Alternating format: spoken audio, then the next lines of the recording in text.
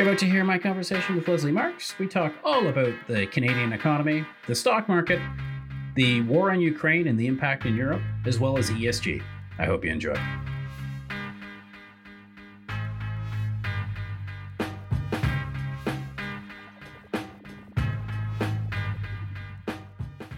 This podcast is for informational purposes only. Information relating to investment approaches or individual investments should not be construed as advice or endorsement. Listeners should seek professional advice for their situation.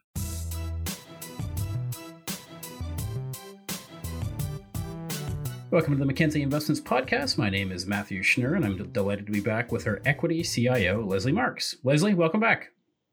Thank you. Great to be here with you, Matt. I thought we'd start the conversation today by talking about Canada. I recently came across a survey that stated something that I found quite odd, actually, that 23% of Canadians think that there will be a recession in the next 3 months. 55% of Canadians think that we are already in a recession. But when I think about the economy as a whole, and I think about the job market, it's probably the tightest job market of my lifetime, or my generation, for sure. And we have very, very low rates of unemployment. What's going on here, and how unusual is it? Well, in some ways, I think it's not unusual. And in other ways, we're dealing in such an unusual time. And what I mean by that statement is that we're coming out of a pandemic. We're coming out of 2 years of lockdowns and dislocations. And so there's nothing usual about what any of us are going through right now. A lot of mixed feelings about whether one should be optimistic about the future. And I think we're all a little scarred by the last couple of years. So I think it sort of starts with that psyche. Now, the things that are, not unusual or are, more typical of end of cycle data points are related to tight labor markets. So it's not unusual towards the end of a business cycle that you would see labor so tight, that you would see optimism still around consumer spending because everybody's working, people are experiencing wage increases. But I think what we're wondering when we look at the data is that a little bit backward looking? Because we are starting to see, although we are continuing to see upward pressure on wages, we've seen labor action related, such as strikes relating to wage increases. But we're also starting to hear from companies in certain sectors tightening their belts, announcing hiring freezes and the growth sector, technology specifically, has been very hard hit by this latest downturn in the stock market. But, obviously that's related to that dislocation I talked about from the pandemic, where you had so much growth pulled forward over the last 2 years. So now we're starting to see announcements coming out of technology companies that they're reducing headcount. So I think that's a bit of a sign of things to come. Just to put into context again how unusual this time is. When you think about consumer spending trends, we've seen numbers estimating that on-trend consumer spending would be about $1.5 trillion. And over the last 2 years, that trend spiked up to $2.1 trillion. Wow. So you've got $600 billion of excess spending by the consumer over the last 2 years. So, when you started the question talking about low unemployment, strong labor markets, we've kind of overspent ahead of that strong labor market. And that's why I think it's a bit backward looking. I see. So the sort of the robustness of the spending and all that through COVID has created a framework that people are, despite being in full employment, they're looking forward and they're saying, well, it's probably not going to be as good as it once was. I mean, we just spent an extra $600 billion. That was exactly. Fun. I mean, right. If you put a swimming pool in your backyard, you're probably not putting another one in, if you will. And, we're actually seeing that in leading indicators like foot traffic in stores. We've seen week over week across the retail complex. So when I say across, I don't just mean apparel or home improvement, all across the retail complex. Foot traffic is starting to decline by about 10 to 15% across most retailers. Recently, we heard from Target and Walmart. They were sort of the leading indicators that started to bring the retail sector down. And what they were saying is that we basically have the wrong merchandise on our shelves, that people are shifting their spending away from things like home improvement goods to luggage. And you know why people are buying luggage? Because people are starting to travel again. So where we've had very tight inventories, we're now running into the wrong inventories, which means that we are going to have excess inventory in the wrong places. And that's something to really watch, because in the face of high inflation, there's going to be pockets where you're going to see discounting, which will counter the strong inflation numbers that we've been seeing more recently. Really interesting. Maybe just to take that point and make a related question, I guess. The equity market has certainly been a tough place to be. Fixed income as well, but we'll talk to equities. And we've seen a fair amount of decline year to date. Do you think that we are at the point of maximum pain in the sell-off? Hard to call bottoms, of course, but what are some signs and signals that you're looking for? So there's two ways I would answer that question. The first is just to get some perspective, or give some perspective, I should say.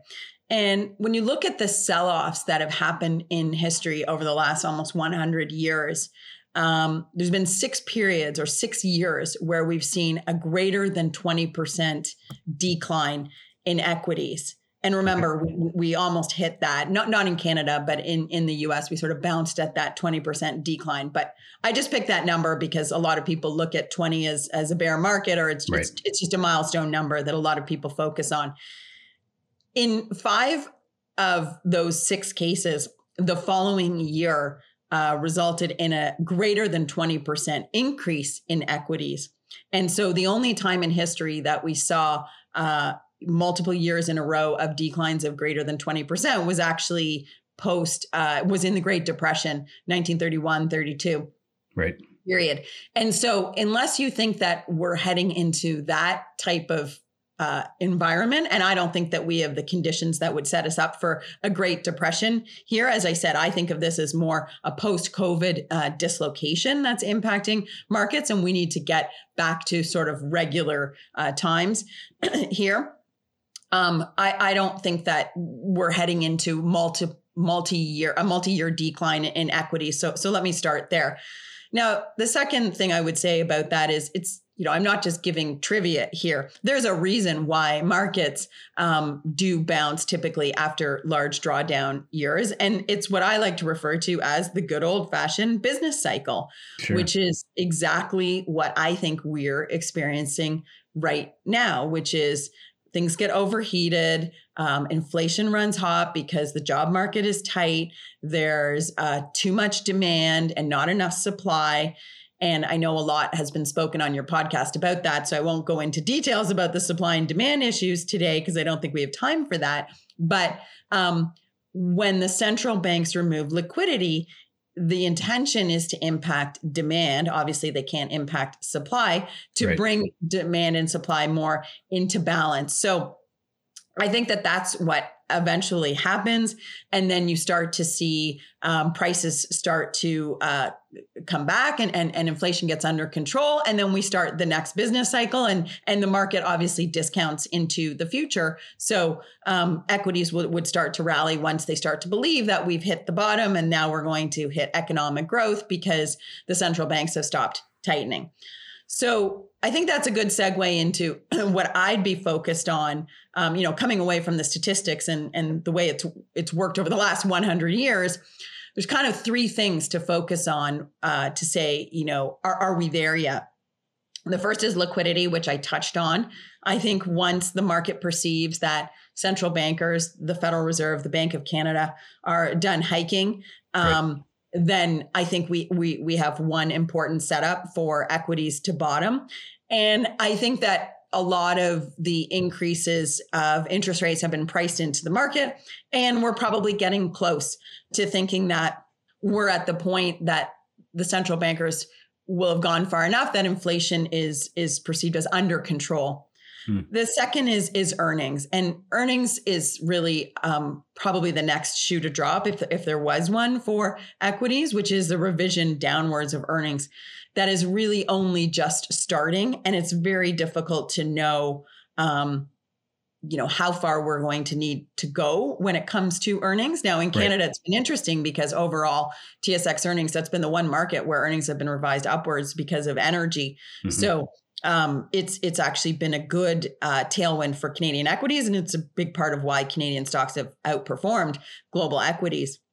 The third one is sentiment, which is another factor that I don't think we're there quite yet, which is that maximum pessimism, where you just get the sense that everyone has thrown in the towel on equities. That feeling that equities are never going up again, that stocks, sort of that maximum level of fear. And while we've had people be very negative on the market, I don't think we've hit that maximum fear gauge. So as you know, none of us have the crystal ball. It's hard to predict the point in time when all of this comes together. But those are the three things that I'm really focused on to converge to say, I think we've hit the bottom here.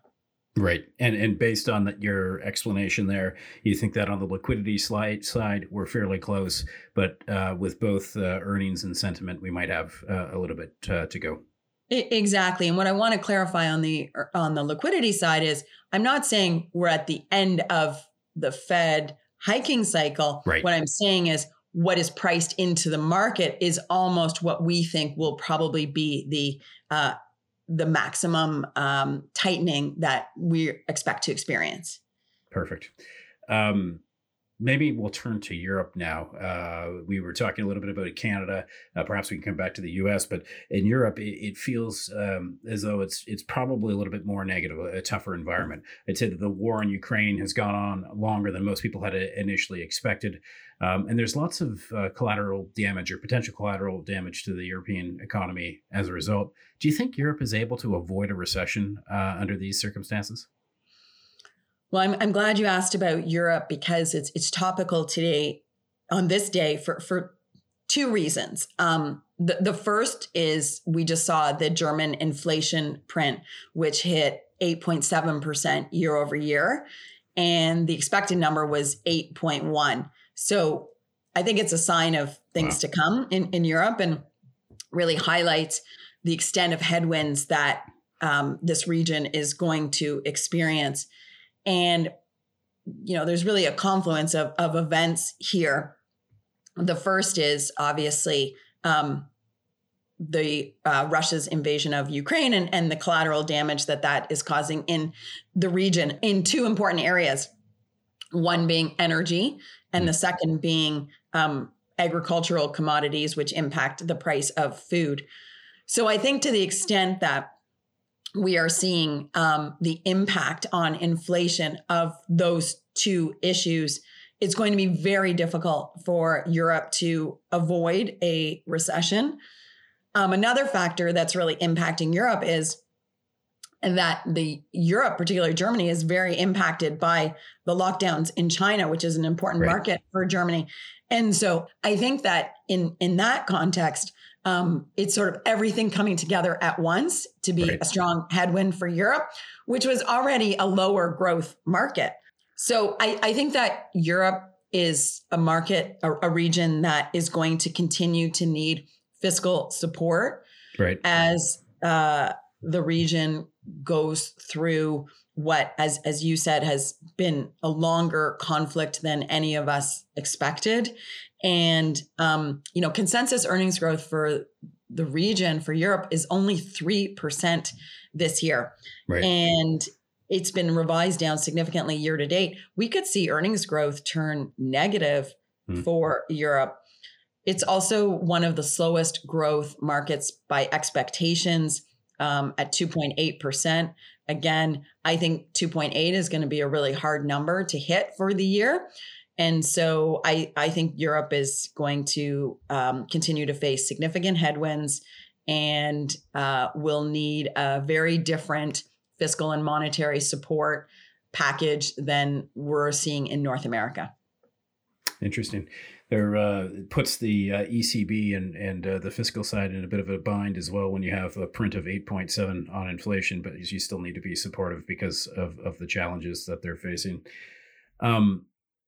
Maybe I mean, clearly one of the things with Europe is sort of energy and energy security, their reliance on Russian gas. And one thing that I've been noticing lately actually is maybe the past 5 years have been a very dominant, deafening trend towards ESG integration, all of that sort of thing. And what we're starting to see, or what I'm starting to see, are little, call it fragments of the market where ESG becomes less important. So in Europe, you're seeing energy security be more important than the green transition. In the U.S., we saw BNY Mellon that was fined for misstating and omitting information. And then, of course, you have the showman of Elon Musk coming out saying ESG is a scam and weaponized by phony social justice warriors, I believe is the tweet, in response for Tesla being removed from the ESG index. What's your thought on all of these notions? Do you think ESG, that trend towards integration, is becoming impaired at all, or what's your overall view on it? Well, I'll just throw in another statistic to your pile there, which is that I read that the AUM, or assets under management, in global ESG equity funds have actually shrunk 13% year to date, wow, which right, I think is astounding because we've had such a strong period of growth in assets in these type of strategies.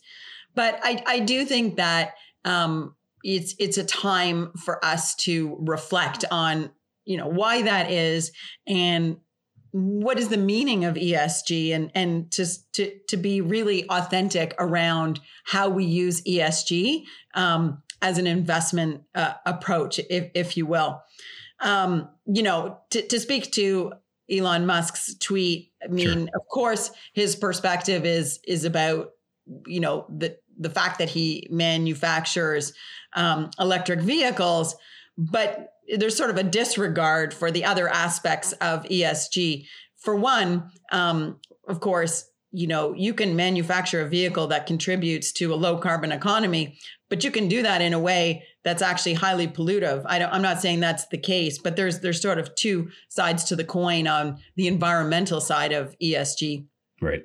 And then the second and third is, ESG is not just E, capital E, little s, little g. The social and governance aspects are really, I think, where Tesla has been more controversial in the eyes of, I think it was the S&P that this is how his tweet started. The background is that the S&P did not include Tesla as part of its ESG index.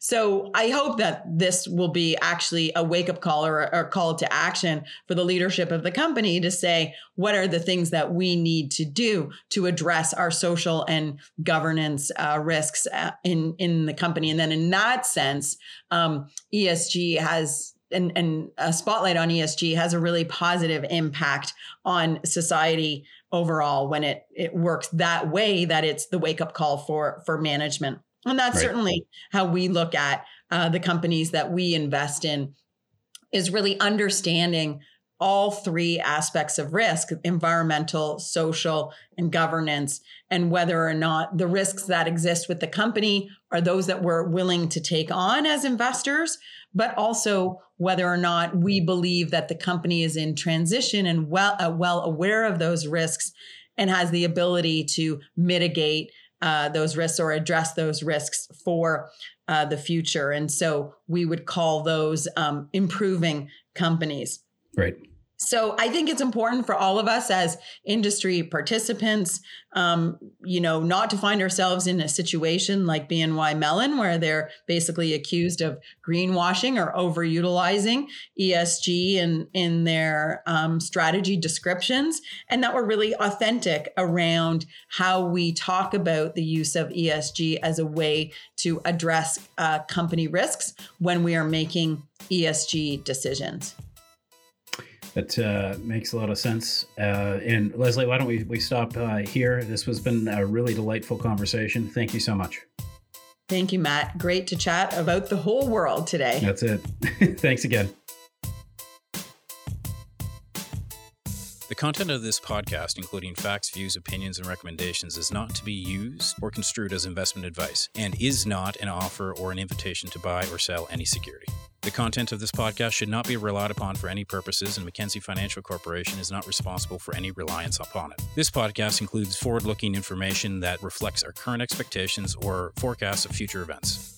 Forward-looking information is subject to risks, uncertainties, and assumptions that could cause actual results to differ materially from those expressed herein. Our views are subject to change based on market conditions. Commissions, trailing commissions, management fees, and expenses may be associated with mutual fund investments. Please read the fund facts and prospectus before investing. The indicated rates of returns are historical annual compounded total returns, including changes to unit values and reinvestment of all dividends or distributions, and does not take into account sales, redemptions, distribution, or optional charges or income taxes payable by any security holder that would have reduced returns.